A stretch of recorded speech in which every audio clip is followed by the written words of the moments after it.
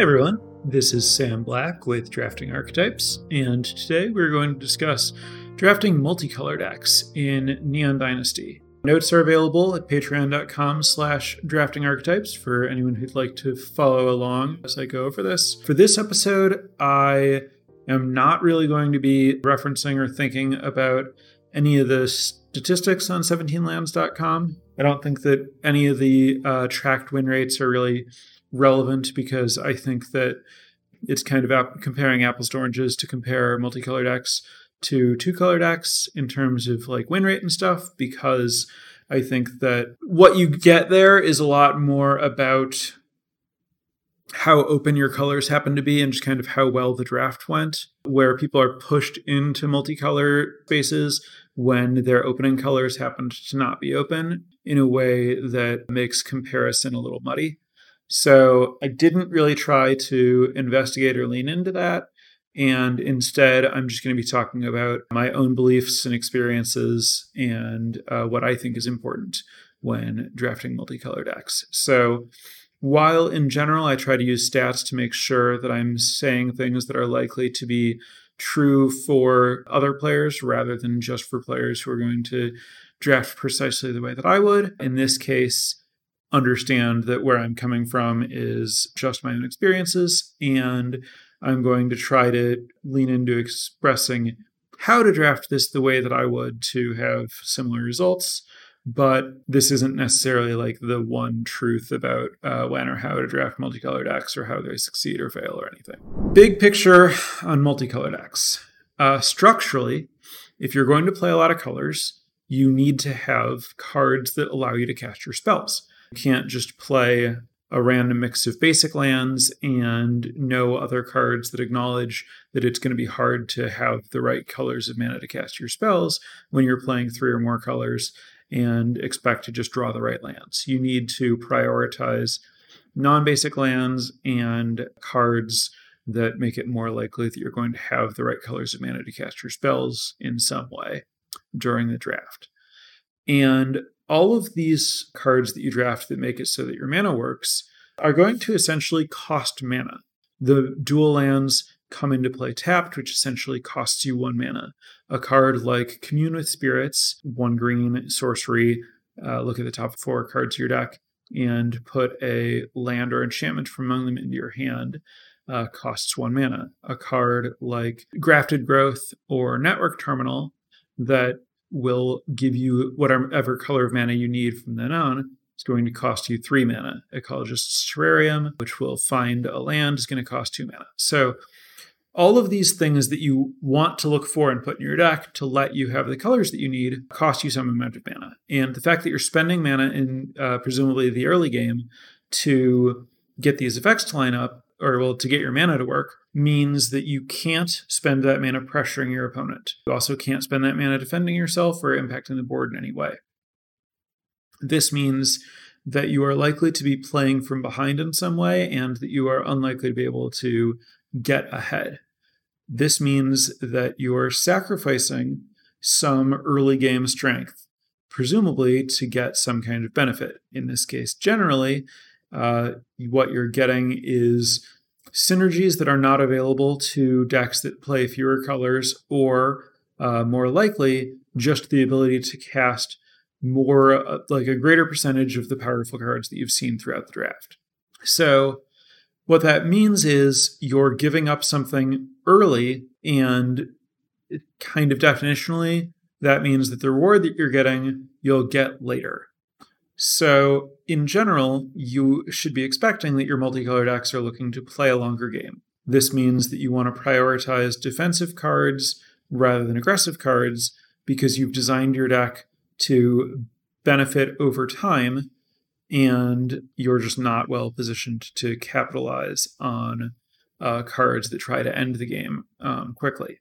So that should be informing everything that you're doing, is understanding that you're going to be playing from behind. You need to not fall too far behind, and you're trying to leverage increased strength in a long game. Therefore, all of your cards should be intended to prolong the game and to benefit later and to avoid falling too far behind. The most important thing that you can do to avoid falling too far behind is prioritize 2 mana plays that impact the battlefield. Turn 1 is the best turn to play a tapped land because it's smooth, like you spend all of your mana that turn, and it maximizes the chance that you'll have the color that you need to play something on the second turn. The second turn is a good time to play an untapped land so that you have 2 mana and you can play a 2-drop. If you don't play anything on turn 1 or 2, you might start to fall meaningfully behind against an opponent who's curving out aggressively. If you played a 2, the advantage that your opponent has from playing a 1 into a 2 isn't that big, and usually your opponent won't have done that. The idea, your hope is that by playing something that costs 2 on 2, you won't fall too far behind if you need to play a tapped land and another 2-drop on 3, or if you need to spend your third turn playing a Network Terminal or Grafted Growth, that'll set you further behind. Where you really end up getting yourself into trouble is when you didn't play something on 2, and then you need to spend turn 3 with one of those mana-producing cards.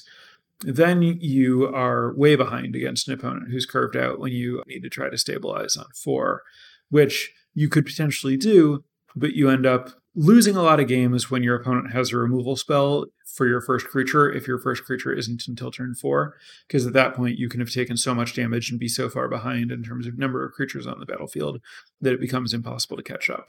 Whereas if you played really just anything that affects the board at any point, so it could be a creature or a saga on 2, it's a lot easier to stabilize and start turning the game around on turns 4 and 5.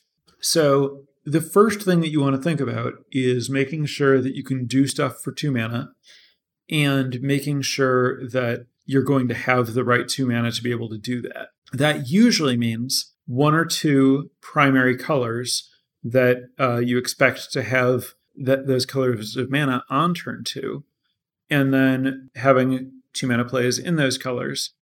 And then you'll have other kind of secondary or tertiary colors that you expect to have access to the ability to get that color of mana at some point in the game, but not necessarily in the first 2 turns. So if you're counting how many cards you have that can give you any given color of mana, I talk about this as counting your number of sources. You want to think about having generally at least 8 sources of the things that of the colors of your 2-drops. And you don't get to count your Network Terminals and Ecologist Terrariums and Sunblade Samurais toward those 8 sources because they can't let you cast those 2-drops on turn 2. So you'll end up with kind of a jump in the number of sources that you have for things later on, where you get to count all of your not only Ecologist Terrariums and Sunblade Samurais, but also your Grafted Growths and Network Terminals. If you're not looking to use that mana until turn 4 or later, you can freely count all of that stuff when counting how many sources. And so for your secondary type things, you might be pretty comfortable having 6 sources, counting all of that stuff of your extra colors. But you really want to make sure that your primary colors, and that might just be 1 color or it could be 2 colors. It's hard to have 3 primary colors in that it's hard to have 8 different cards that can give you mana of 3 different colors each that aren't where those things are available by turn 2. Uncharted Havens in large numbers would be the only way that you could really possibly get that done. Figuring out early in the draft which colors are going to be your primary colors, those that you're going to support 8 or 9 sources of counting only sources that give you that color of mana by turn 2, will tell you which 2-drops to prioritize so that you can play things on turn 2 so that you don't fall too far behind. And that'll give you the essential infrastructure of having really a playable multicolor deck. Once you know which your 2 colors are, you want to figure out which 2-drops you're looking for in those colors. So for example, if white is one of your primary colors, you don't really want the 2/1 Samurai to be one of your primary cards in that color because it won't protect you very well. The card I'm talking about is Eiganjo Exemplar, the 2/1 Human Samurai enchantment that whenever you attack with a warrior or samurai, alone. It gets +1/+1 until end of turn. That's an aggressive card. It will hypothetically be an acceptable blocker. It trades with a lot of threats, but it's not what you should be looking for. You should be looking for a card like Era of Enlightenment, which won't be able to block right away, but will block better once it can block because it will be a 2/2 with First Strike. And it'll also scry to help you figure out your mana situation and gain 2 life.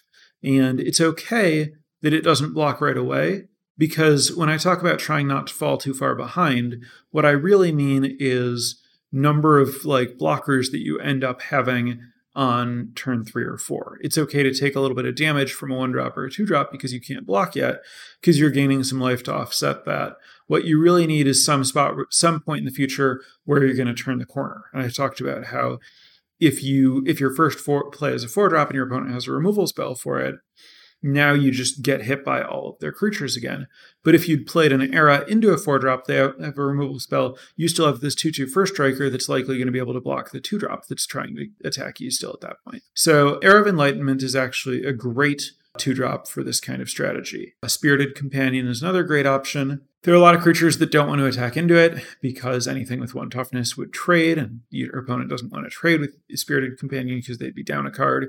Also, drawing a card is a great way to make sure that you continue to find your colors, make your land drops, do everything you need to do.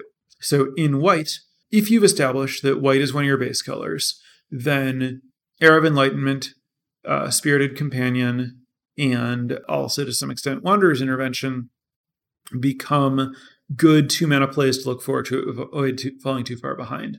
But those cards, especially Era, and to a lesser extent Spirited Companion, drop off in terms of how important they are to you if you're not planning to get white early.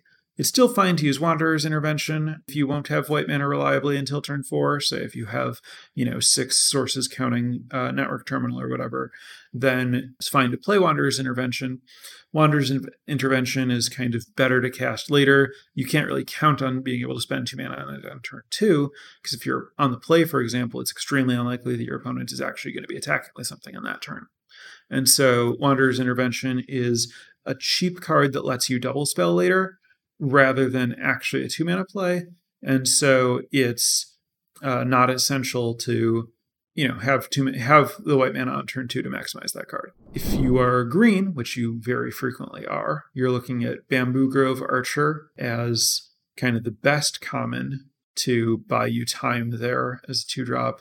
You can also use Fang of Shigeki, and then at uncommon, you can play stuff like Azusa's Many Journeys. I don't consider it ideal, but if you're struggling to find 2s, Jukai Preserver, or not Preserver, the 2/2 that gets +1/+1 when it attacks or block, or when it is in combat with a creature, Trainee maybe, is another acceptable 2-drop there.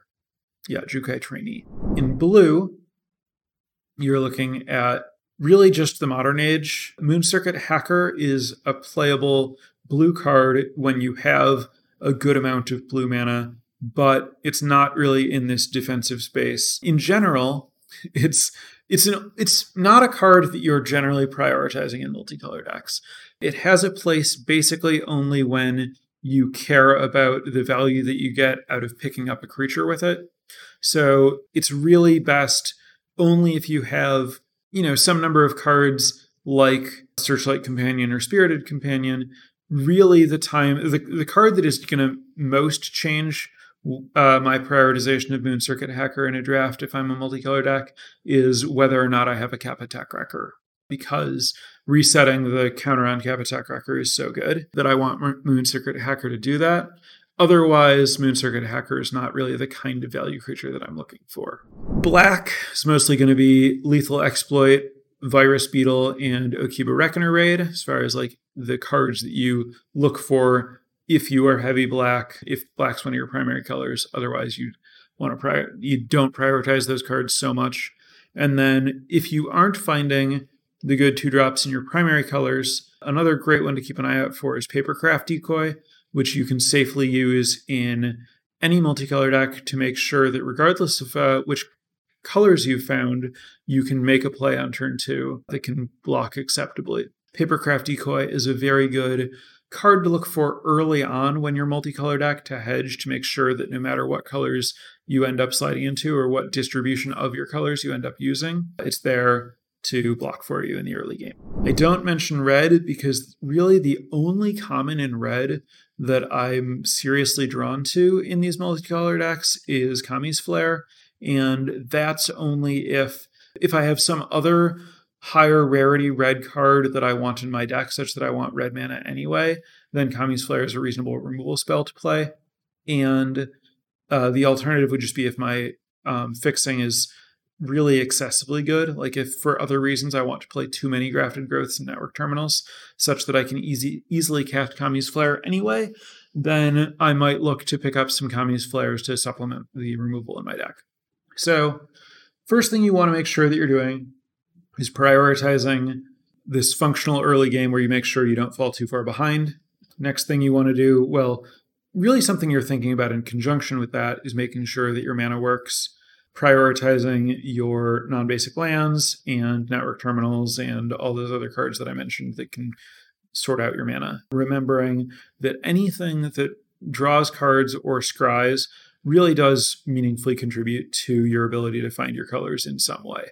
I had a deck recently where my mana was really shaky, but I had 4 copies of the Modern Age, and that let me kind of cheat on raw number of cards of each source that I was playing, because if I had blue mana, then the Modern Age could let me see appreciably more cards to find my missing colors, or to find more Modern Ages to keep digging. On that note, card draw in general is a great substitute for color fixing, because as you draw more cards, you're just more likely to see your mana of your missing colors.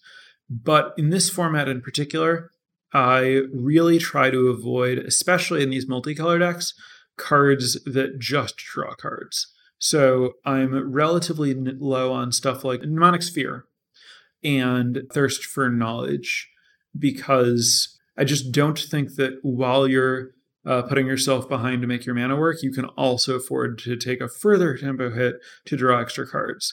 There are so many ways to generate value in this format without spending mana to not impact the board that plan to do that instead. You know, I'm talking about cards like the Modern Age, which doesn't technically generate value, but it gives you really meaningful card selection, and Kami of Terrible Secrets and Spirited Companion, Imperial Oath. Those are the kinds of cards that you're looking for. Geothermal Kami with some kind of synergy, or Shrine Steward with some kind of synergy. There are just a lot of ways to grind out card advantage that don't require spending mana that fully doesn't commit to the board. And if I am looking for just essentially straight card draw, I would generally prefer Season of Renewal to those cards, because it kind of gives me card selection and potential loops and stuff like that that are more valuable, I think. The other thing that you want to make sure of, once you know that you have your early infrastructure to avoid taking too much damage, as well as your good mana to make sure that you can cast your spells, the next thing to look for is removal. And this is a format where I prioritize removal less highly than I do in many formats, but when you are planning to play a very long game, you want to make sure that you have your bases covered. And by that, I mean that you have somewhere in your deck some way to answer most of the powerful rares and uncommons that really do demand an answer that you can run into. There aren't that many of them, but it's extremely important to be able to answer them when you need to. So you want to have some removal spells. You want them to be reasonably efficient, and most of the removal spells in this format are somewhat narrow and or somewhat inefficient. So it's good to have a good mix so you can have a range of efficiencies and a range of just answers to different kinds of permanents. There are a lot of acceptable common removal spells in this space. We're talking about cards like Intercessor's Arrest, the 3-mana white enchantment that makes a card unable to attack or block or crew vehicles. Repel the Vile, the 4-mana white instant that exiles a creature with power for a greater or an enchantment. Wander's Intervention, 2-mana, deal 4 damage to an attacker or blocker. Fade into Antiquity, green 2 sorcery, exile an artifact or enchantment. Moonsnare Specialist, to some extent, counts here. That's 3 and a blue ninja 2/2, bounce something, and you can ninja it for 3 mana. Lethal Exploit, 1 and a black, target creature gets -2/-2, plus number of modified creatures you control. Twisted Embrace, 2 and 2 black, enchant creature, ETB, kill a creature, enchanted creature gets +1/+1. Kami's Flare, 3 damage to a creature for 1 and a red if you have a modified creature to its controller. It's also Master's Rebuke in green, 1 and a green, instant. A creature you control deals damage equal to its power to one of your opponent's creatures. Oh, and Tamiyo's Completion in blue. 3 mana, flash, aura, enchanted permanent, or creature or planeswalker.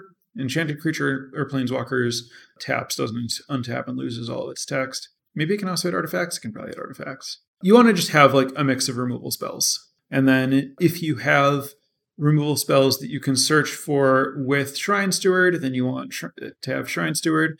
If you have removal spells that you can pick up with Geothermal Kami, like Twisted Embrace and Fall of Lord Khanda, the uncommon saga that kills a creature with converted mana cost 4 or greater as its first chapter. If you have that kind of stuff, you want Geothermal Kami to pick that up and reuse it. There are a bunch of these kind of like opt-in synergy cards that aren't essential, but when you have part A being the part that works by itself, so Twisted Embrace, then you can look for part B, the part that synergizes with Twisted Embrace, so Shrine Steward or Geothermal Kami. I generally try not to preemptively take Shrine Stewards and Geothermal Kamis before I have the necessary components to want to play with them. But if there's a pack that has no card that I would want in my deck, then I'll take that as a card that has some upside over a card that doesn't have any upside.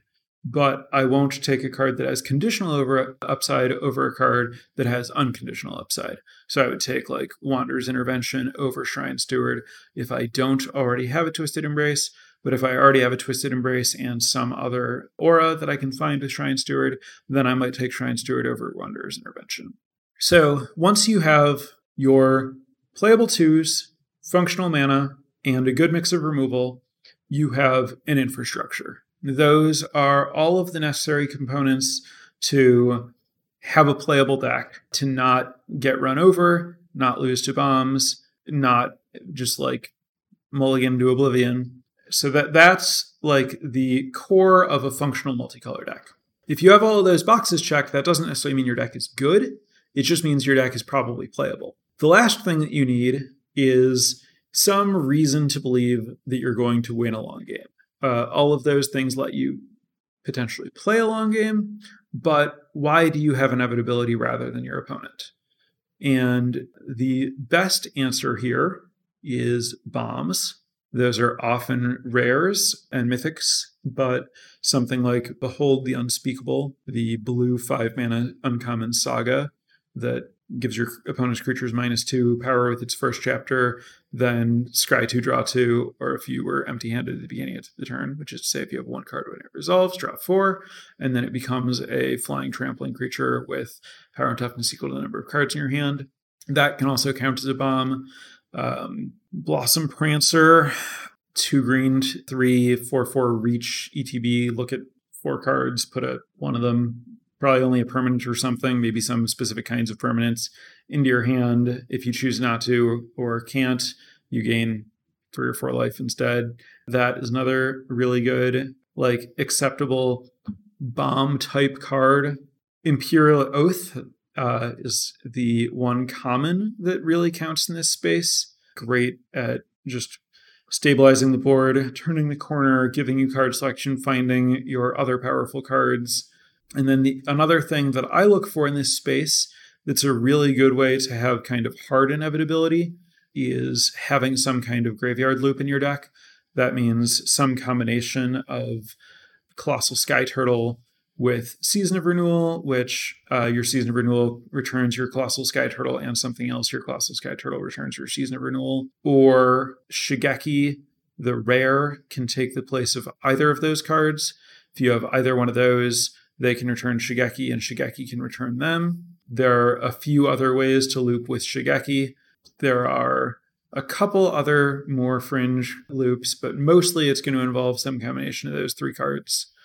You can also potentially do it with Geothermal Kami with green-black uncommon Geothermal Kami can pick up Gloom Shrieker can pick something up. If your Geothermal Kami trades, then your Gloom Shrieker can pick up the Geothermal Kami to pick up the Gloom Shrieker again. It's not exactly an infinite loop, but it gives you the ability to have this like weird, unkillable Geothermal Kami as long as you are careful with your Gloom Shrieker. You can also use ninjas to return either the Geothermal Kami or the Gloom Shrieker. So you can end up getting just kind of a large amount of value there as opposed to an infinite loop. That's often enough. Kappa Tech Wrecker, weirdly, can end up in a similar space here, where it's somewhere between a great early 2-drop and a removal spell and a bomb. But for the most part, you're looking to have some kind of rare, and not just like a good rare, but a rare that specifically gives you some kind of inevitability. Great examples are Shigeki or Tameshi. Jugen is a good engine. Fable the Mirror Breaker is a good engine. Kami's War is a good engine if you have good ways to get it back. A lot of these are cards that just have some of the best win rates in the set. Another option is Farewell. This is a little bit different. It's not going to like win the game by itself, but it's pretty easy to draft in such a way that it will work, like count as a bomb, and that you can kind of draft your deck around it.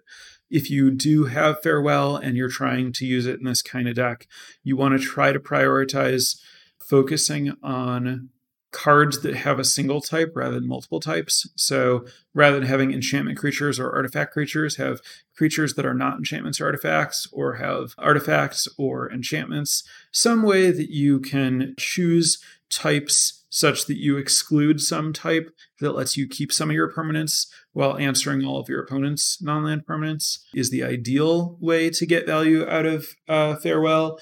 But if you just want to prioritize making sure that you have cards in your hand and your opponent's overextended and you can clear everything except you have cards left to cast and they don't, that's another way to win a game with Farewell. So anyway, you should have some number of really powerful cards if you're going to draft this way. And the way that you do that is you don't try to draft this kind of deck unless you already have them, or you allow yourself to extend into this kind of deck because you see them. So if you are drafting like a green-white proactive enchantment synergy deck, and then in pack 2 or pack 3, you get Tameshi, the blue 3-mana 2/3 that lets you spend a white and X and return a land or return an artifact or enchantment from your graveyard to play. You can add white to your deck to be able to play Tameshi, and now that you have Tameshi, you have this bomb that you can play toward. And because you were drafting 2-color green-white deck, you probably already have your infrastructure covered. So you'll still play the 2-drops that you had in those colors. And now you'll look to find fixing and removal and extra bombs throughout the rest of the draft. So it's very, very easy to pivot into this space by just grabbing a powerful card in a color that you didn't have. And when you do that, you know that you can incorporate the cards that you had before by thinking about these pieces that I mentioned that you need to look for and make sure that you have in the rest of the draft. So when you pivot, think about which check marks you already have in terms of like, do you already have good 2-drops that'll keep you alive in your colors? Most likely you do, because most likely that's the thing that you were most likely to already have as part of your 2-color deck. Do you have the mana to make this 3rd color work? Most likely not. That probably wasn't something you were prioritizing until you had a reason to go into this space. So now you know that the cards that are going to make your mana work have to shoot up in your pick order to make sure that you get enough of them. Whereas if you had started here earlier, you might have been able to take some earlier, you'll be closer to where you need to be, and you'll be able to potentially deprioritize them, which means potentially floating some through where you might not take a network terminal that you see 3rd pick because you might try to wheel it and it'll be okay if you fail. Whereas you might have to 3rd pick a network terminal if you pivot into this deck and you didn't have fixing earlier. But that's fine because while you weren't taking fixing earlier in the draft, you were probably shoring up other aspects of your infrastructure, taking removal, taking those good 2-drops, taking powerful cards. So you can get all this stuff in any order. You need to know what stuff to look for throughout the draft so that you know to prioritize whatever you're missing as your deck really starts to take shape. Incidentally, a lot of the reason that I typically prioritize defensive creatures earlier in a draft over aggressive creatures is because I want to be open to the possibility that I may end up shifting into this kind of deck. And I want those to be there and ready to contribute to my game plan. So like Golden Tail Disciple is an example of a card that's the 3 mana 2/3 lifelink white creature. I don't prioritize that in my multicolor decks because on turn 3 I want to be fixing, and on turn 2 I want to be playing the blocker. Also, I don't want it if I'm not like base white because it's only go to early as a defensive card. But if I'm drafting like white and another color, I might prioritize it more highly than some other white 3-drop because if I want to add colors to a white base, it's a really good way to extend the game. And so it can play well if I need to pivot into other colors that I hadn't been before. Incidentally, I didn't mention it while I was listing commons that can kind of work as a finisher, but Mirror Shell Crab and to a lesser extent the Tanuki are reasonable ways to like sneak extra finishers into a deck, but they aren't in themselves something that I would see as a reason to believe that you have inevitability. They're just a large creature, your opponent can answer them pretty easily, but they're nice to play in your deck. They give you some flexibility. Mirror Shell Crab doubles as interaction and something to let you end the game, just get extra power in your deck to have inevitability. Greater Tanuki, the 6/5 trampler for 4 and 2 green, doubles as fixing and then a threat if you draw it later. It has channel, search your library for a base land, put it into play, tapped, which is why it's fixing. The other way that you can end up kind of pivoting into this space is maybe you start with some kind of bomb that you don't want to let go of, but you find that the color that it's in isn't really open and there's some other color that's open. And then you end up drafting kind of exactly the same deck you would have drafted if you started in some open colors and then opened a bomb in a color that you're going to splash. You just, the order that the cards come obviously doesn't matter once it gets to deck building. And you can have this, cards that look similar regardless of which order all that happened in. Side note, Kami of Terrible Secrets is really, really, really, really good in these decks if you are making sure that you have artifacts. Network Terminal in general is great if and only if you have enough artifacts to be able to loot with it. It's good enough that I actually like it in some decks that are using it kind of like to ramp and then for late game fixing, even when I'm not splashing with it, even though the strongest thing that it does is fix your mana and let you splash. If you are playing it because you need it to fix your mana, you really want to make sure that your deck is somewhat reliably going to be able to activate it to loot. So if you're playing Network Terminal, then you want to start prioritizing other artifacts. The best other artifacts you can have: Ecologist Terrarium, Papercraft Decoy, Searchlight Companion. To a lesser extent, but it still kind of counts, Shrine Steward. You want it to be early, but you're not really prioritizing looting until later most of the time because of how much mana it costs. And then some black cards, Virus Beetle, and to a lesser extent, Murktide Ambusher. You can play something like the Puzzle Maker, the 1/4 flying blue creature that scries and it becomes tapped. I don't like it a lot, but it's playable if you need an extra artifact. There are a few others that are passable. When you're looking for artifacts, sometimes you end up going to Brute Suit or something. Yeah, Moonfolk Puzzle Maker is the name of that blue card, I think. But you want to prioritize this stuff. Like, if you're prioritizing Network Terminal, then you want to look for other artifacts. And when you're in that space where you're looking for other artifacts, it's often going to involve going to black. And when you're going to black and artifacts, that's where you're looking for Kami of Terrible Secrets. Scrounger was mentioned as a question. That's the 1/4 black creature that can tap to make a treasure if a creature has died. That card is really bad, and I try to avoid playing it unless I have explicit synergies for it, or a ton of removal and some expensive things that I'm trying to fix for. I think that playing Scrounger is a special case. I suppose a sufficiently special case might be I have 3 or more Kami of Terrible Secrets, and I'm very low on artifact count, but I would hope to find non-Scrounger artifacts to do it with. How many artifacts and enchantments to I guess this is a question which I would usually wait for, but is pertinent. So there's a question about how many artifacts and enchantments you need for Kami of Terrible Secrets. If I only have 4 of either artifacts or enchantments, I will think about not playing a Kami of Terrible Secrets. If I have 5 as my floor, unless I only have 5 of both, I'll probably play it. But the 6th I see as like a meaningful value add in terms of making my Kami of Terrible Secrets more reliable. And then the more you have above that, the more valuable Kami of Terrible Secrets are, the more Kami of Terrible Secrets you have, the more you want to go higher. The number that you have of the one that you have more matters, but it doesn't matter as much as the number you have fewer of. I've had like 8 of each, and it's been, at that point, Kami of Terrible Secrets is really, really, really amazing. If you have, 5 or 6 of one and 9 to 11 of the other, you're reasonably happy. But this is also all kind of a function of how much card draw and selection you have. And, Commune with Spirits may or may not count as an additional enchantment, depending on how likely it is to find an enchantment and stuff like that. Anyway, Network Terminal is much better if you're black, because if you're black, you're more likely to have artifacts and it counts as an artifact. And there's this whole like Kami of Terrible Secrets, Network Terminal, Shrine Steward, Twisted Embrace synergy package that you want to be looking for, using sometimes, not other times. If you are like, in more of a Bant space, then you're trying to fix more with Commune with Spirits and Grafted Growth and less with Network Terminal, because you're less likely to be able to use your Network Terminal for looting.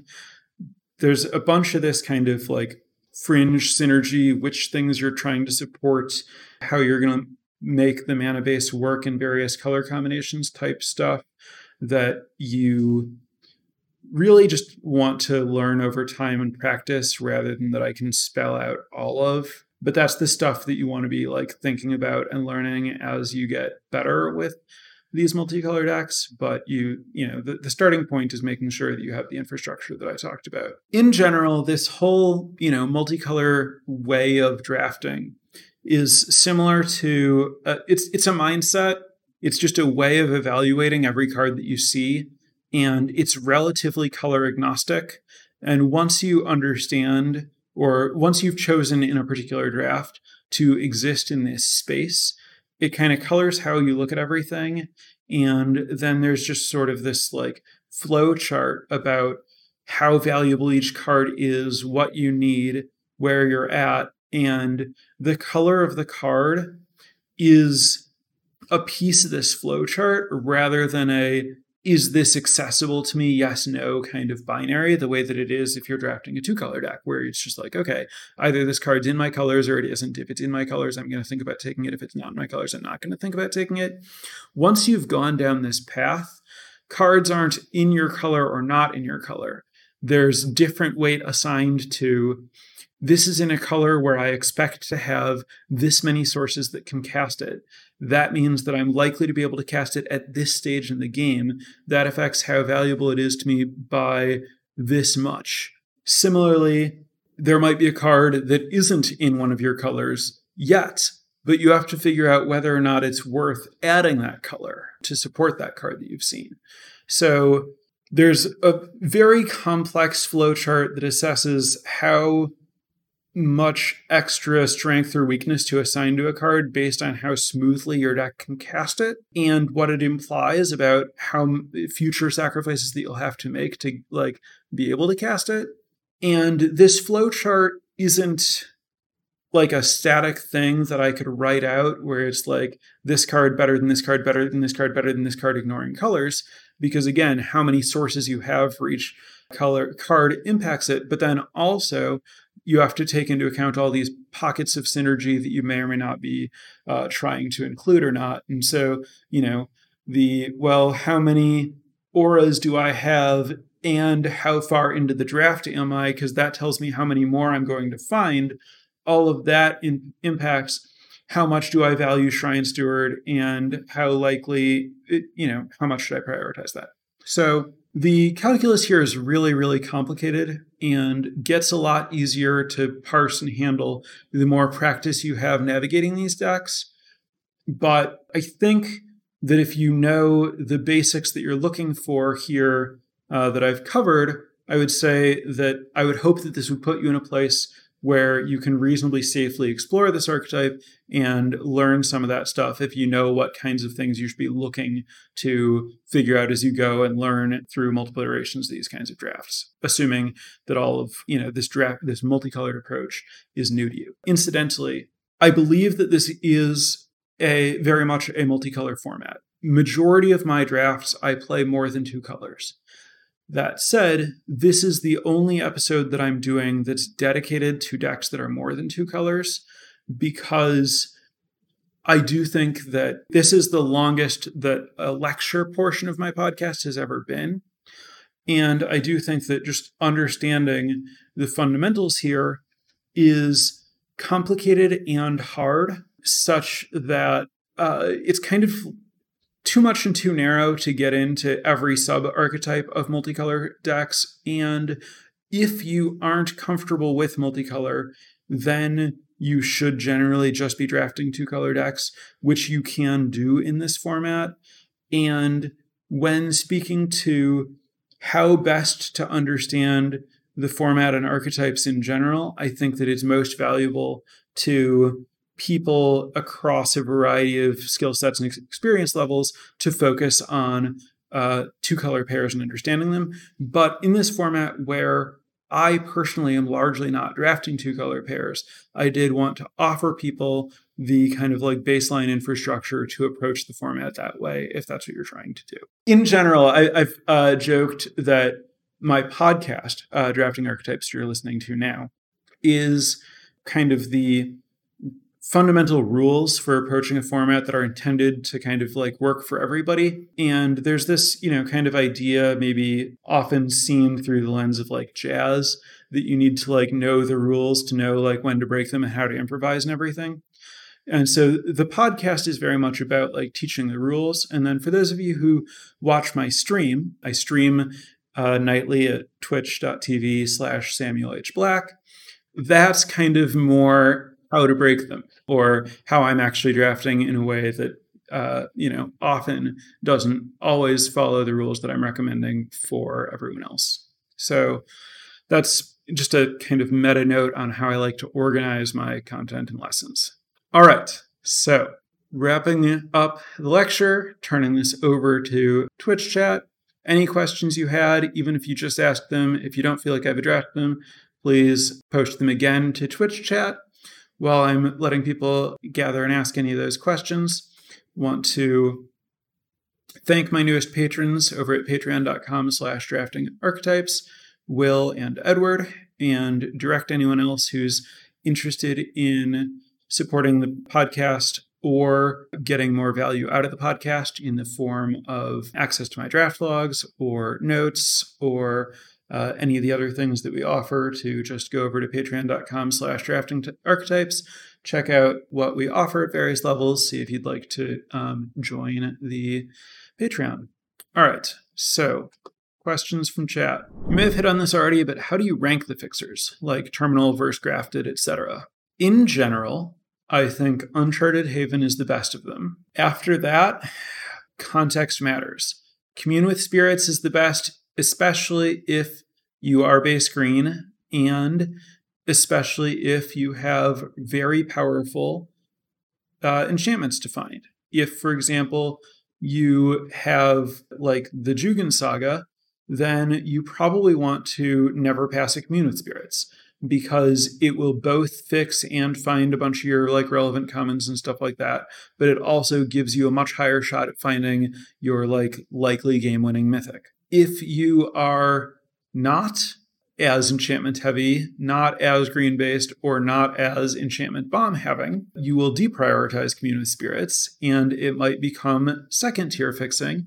You might find that you need Network Terminal or something instead. Another big question is, how many colors are you? If you are 4 or 5 colors, Grafted Growth and Network Terminal gain a lot of value relative to Ecologist Terrarium and even something like Greater Tanuki and even Uncharted Haven. These cards that give you any color function meaningfully differently from a card that gives you every color if you're 4 or 5 colors, while they function more or less identically if you're 3 colors. Because usually when you're 3 colors, a single piece of open-ended fixing, like a network terminal, will mean that you, combined with the lands that you happen to have drawn, give you all of your colors. Whereas a network terminal will give you all of your colors in a 5-color deck, because it literally just taps for every color by itself. Ecologist Terrarium is going to give you 1 missing color, but if you need to get another missing color, you're going to need some other piece of fixing. Similarly, I mentioned network terminal is a lot better if you have other artifacts, weaker if you don't. Grafted Growth is better if you care about modified creatures, if you're base green, if you have a lot of creatures that cost 2 mana. And creatures specifically rather than sagas, so that when you play it on 3, you can actually get value out of that +1/+1 counter. All of these things, like, their value changes, and there isn't just an objective ranking of the quality of the fixers. Also, the, like, non-basic lands, double on-color duels are very, very good.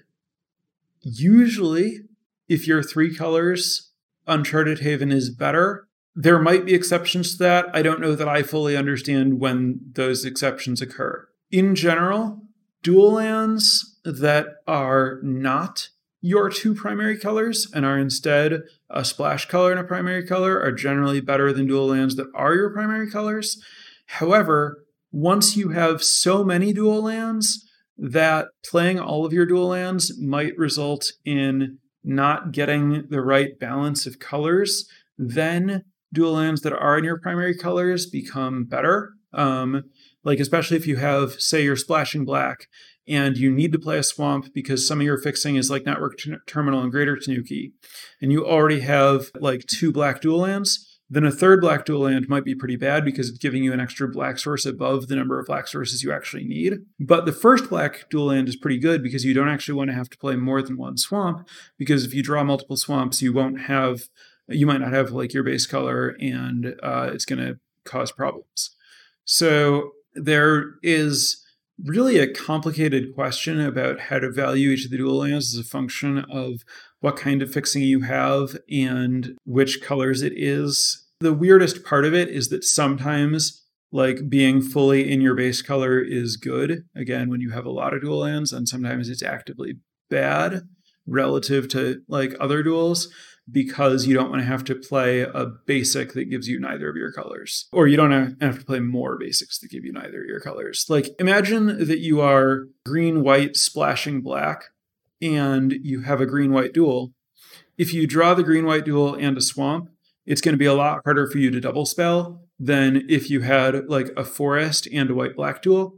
Because you're going to want to tap that duel for black like once, and then you're going to want to like tap it for your primary colors many times. And so the swamp is going to give you colorless every time, except for that one time when you cast the black spell, and it's going to make it harder for you to like double spell and generally make your mana work. And so that's why you don't want to prioritize your core colors unless, again, you have so many duels that you have to like shift the balance back that way. We also get into fixing, like in terms of ranking how good the fixing is, there's also, well, like, where does Sunblade Samurai exist here, right? Like, it's not strong fixing in that it only gives you 1 color, but it has this split purpose where that split purpose might be really valuable to you.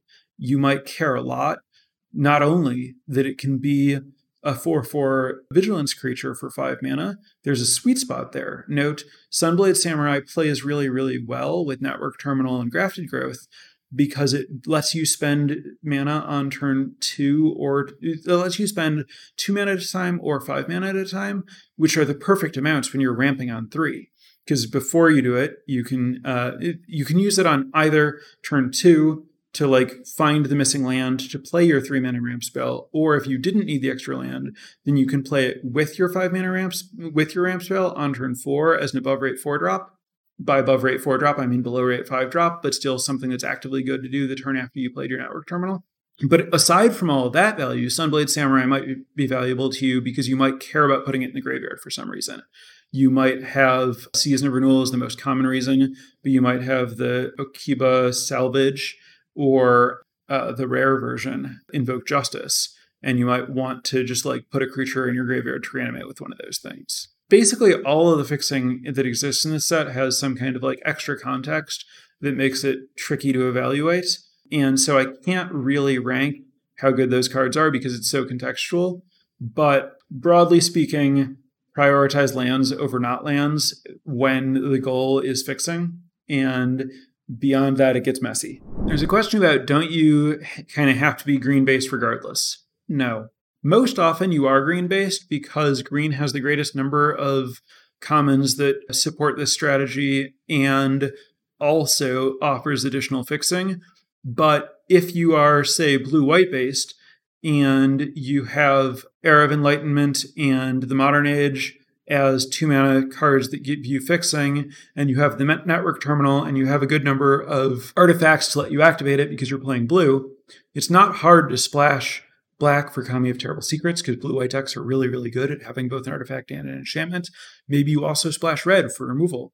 And because you have so much card selection in blue and white, from your cantrips from Spirited Companion, your scrying from Imperial Oath and Era of Enlightenment, your card selection from the Modern Age, maybe you end up with like a good enough curve that you can even afford to play some dedicated blue card draw, and then round that out with removal in red and black. You can absolutely play, 3 or 4 color non-green.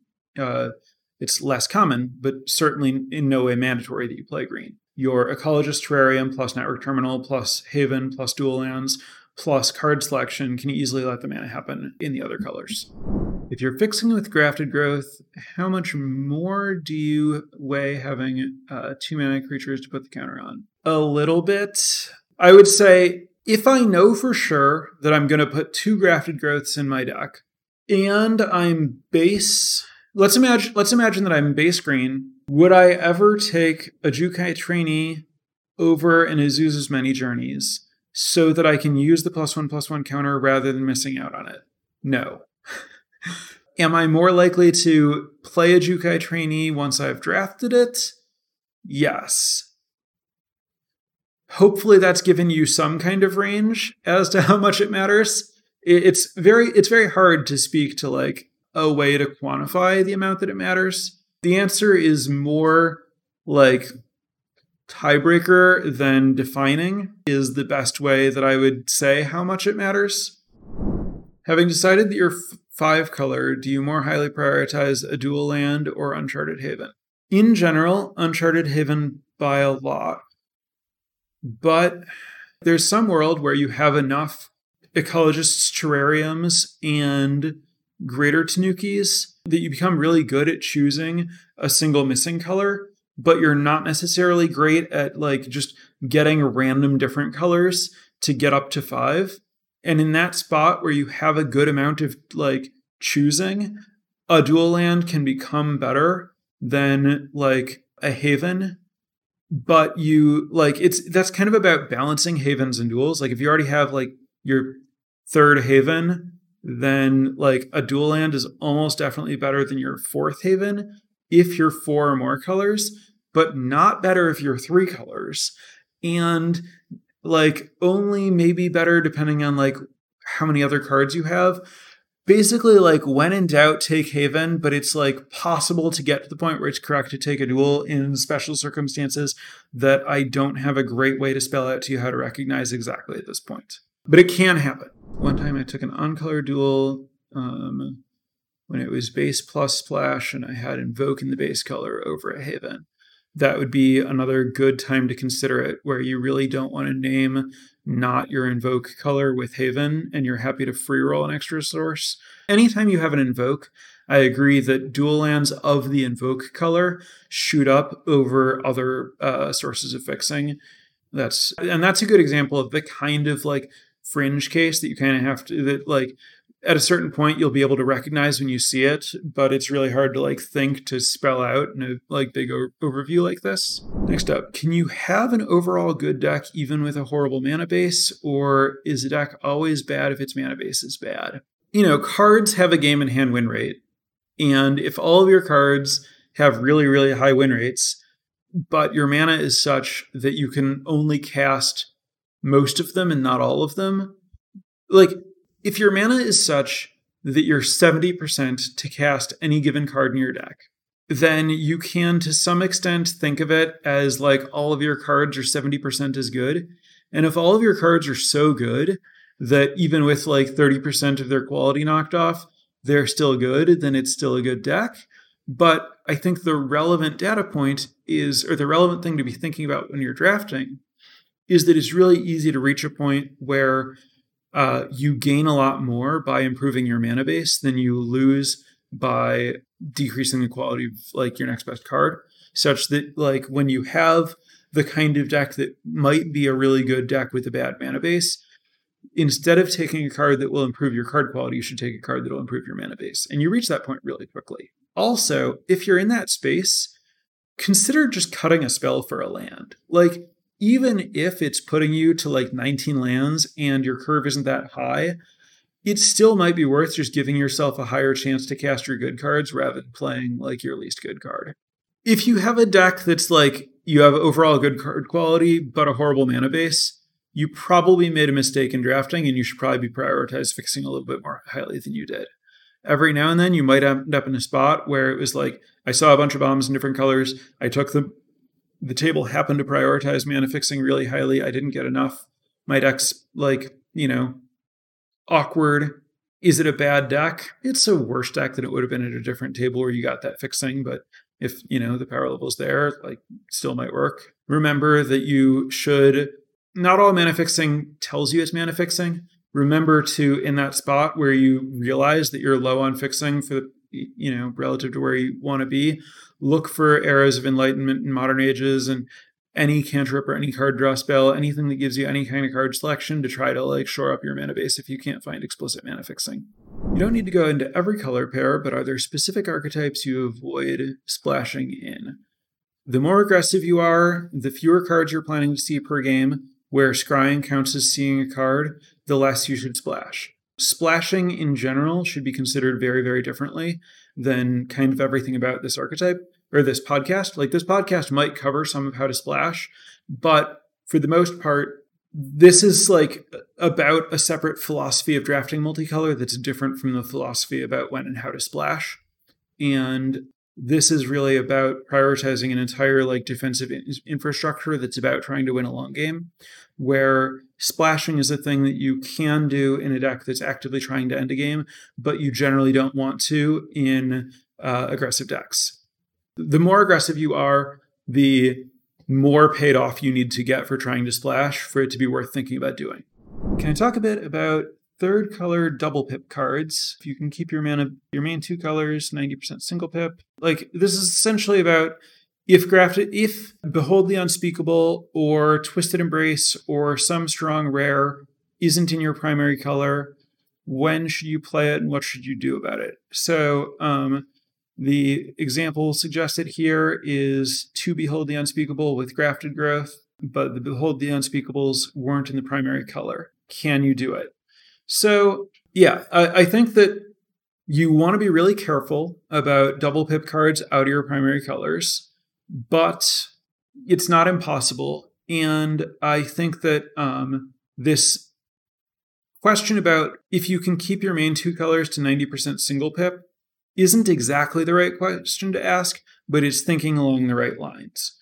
And that is, you want to make sure that your mana base is doing everything it needs to do. And whether you can get away with like doing certain more ambitious things is just a function of how much fixing you have. So some good baselines that I look for. And these aren't based on any particular math. This is just heuristics that I've developed that I try to follow. When I'm building my decks, these are the heuristics that I follow. If you've heard different ones, that's fine. They may or may not be more or less accurate than mine. These, again, are not scientific. If I'm trying to cast a 2-drop of a color, I want to have 8 sources for it. If I'm relying on a color to cast my fixing, I want to have 9 sources for it. So if I have a green deck that's playing, Communes and Grafted Growth as my primary source of fixing, I want to have 9 forests so that I can count those like fixing cards as actually being full sources of other colors. 8 sources to be a color that supports 2-drops, 9 sources to be a color that your other colors rely on, 7 sources to play something that costs 2 pips, and that like should be 7 sources by turn, 4 or 5, and those double pip cards should be cards that you're happy to not play until turn 5, really. 3 to support a card rather than not playing it, and then like 4 or 5 to support multiple cards. Those are good kind of like baselines to look for. So to get back to, should you splash Behold the Unspeakable, if doing it doesn't take you below 8 of each of your primary colors, and in the case where you're trying to splash with Grafted Growth, doesn't take you below 9 green sources to cast the Grafted Growth, and you can get up to 7 blue, you can count like Grafted Growth as 1.5 to 2 sources for those purposes, then do it. If there isn't a way for you to like meet all those benchmarks, then you probably shouldn't put the Grafted Growth in your deck. If you have enough Grafted Growths and enough fixing in general, you might have a base blue-green deck that is playing both Grafted Growth and Twisted Embrace. It's just about making sure that you've reached your, necessary counts. The other thing that you want to be careful of there, especially when I talk about the really ambitious mana, where you're like green-white splashing Behold the Unspeakable and Twisted Embrace, is you want to be really, really careful about how much you're double counting your Network Terminals and Uncharted Havens, where, you have to choose a single color for those. And at the point where you're trying to like count it as a second blue source and a second black source, while also counting it toward your like green and white sources, at a certain point you have to just stop counting it for that stuff. Uncharted Haven is much, much, much better at letting you cast single pip cards than double pip cards, because if you're missing a color, you'll name that color. But if you have the first color of, one of your things and you're missing a second, like you're not often going to name your second blue source with Uncharted Haven unless your mana is really, really good. That's my best stab at answering that question. Okay, I believe this is my longest episode yet, and I'm caught up. So I'm going to wrap this here. This is definitely a topic that if we were to dive, we could go really, really long on every possible way that multicolor decks can break down. But hopefully this told you what you need to think about those deeply controlling multicolor decks that are drafted in this particular mindset that is the mindset that I usually have when I'm drafting multicolor decks. Thanks for listening, and we'll be back next week with the topic selected by the patrons over at patreon.com/draftingarchetypes. Thanks again, and bye for now.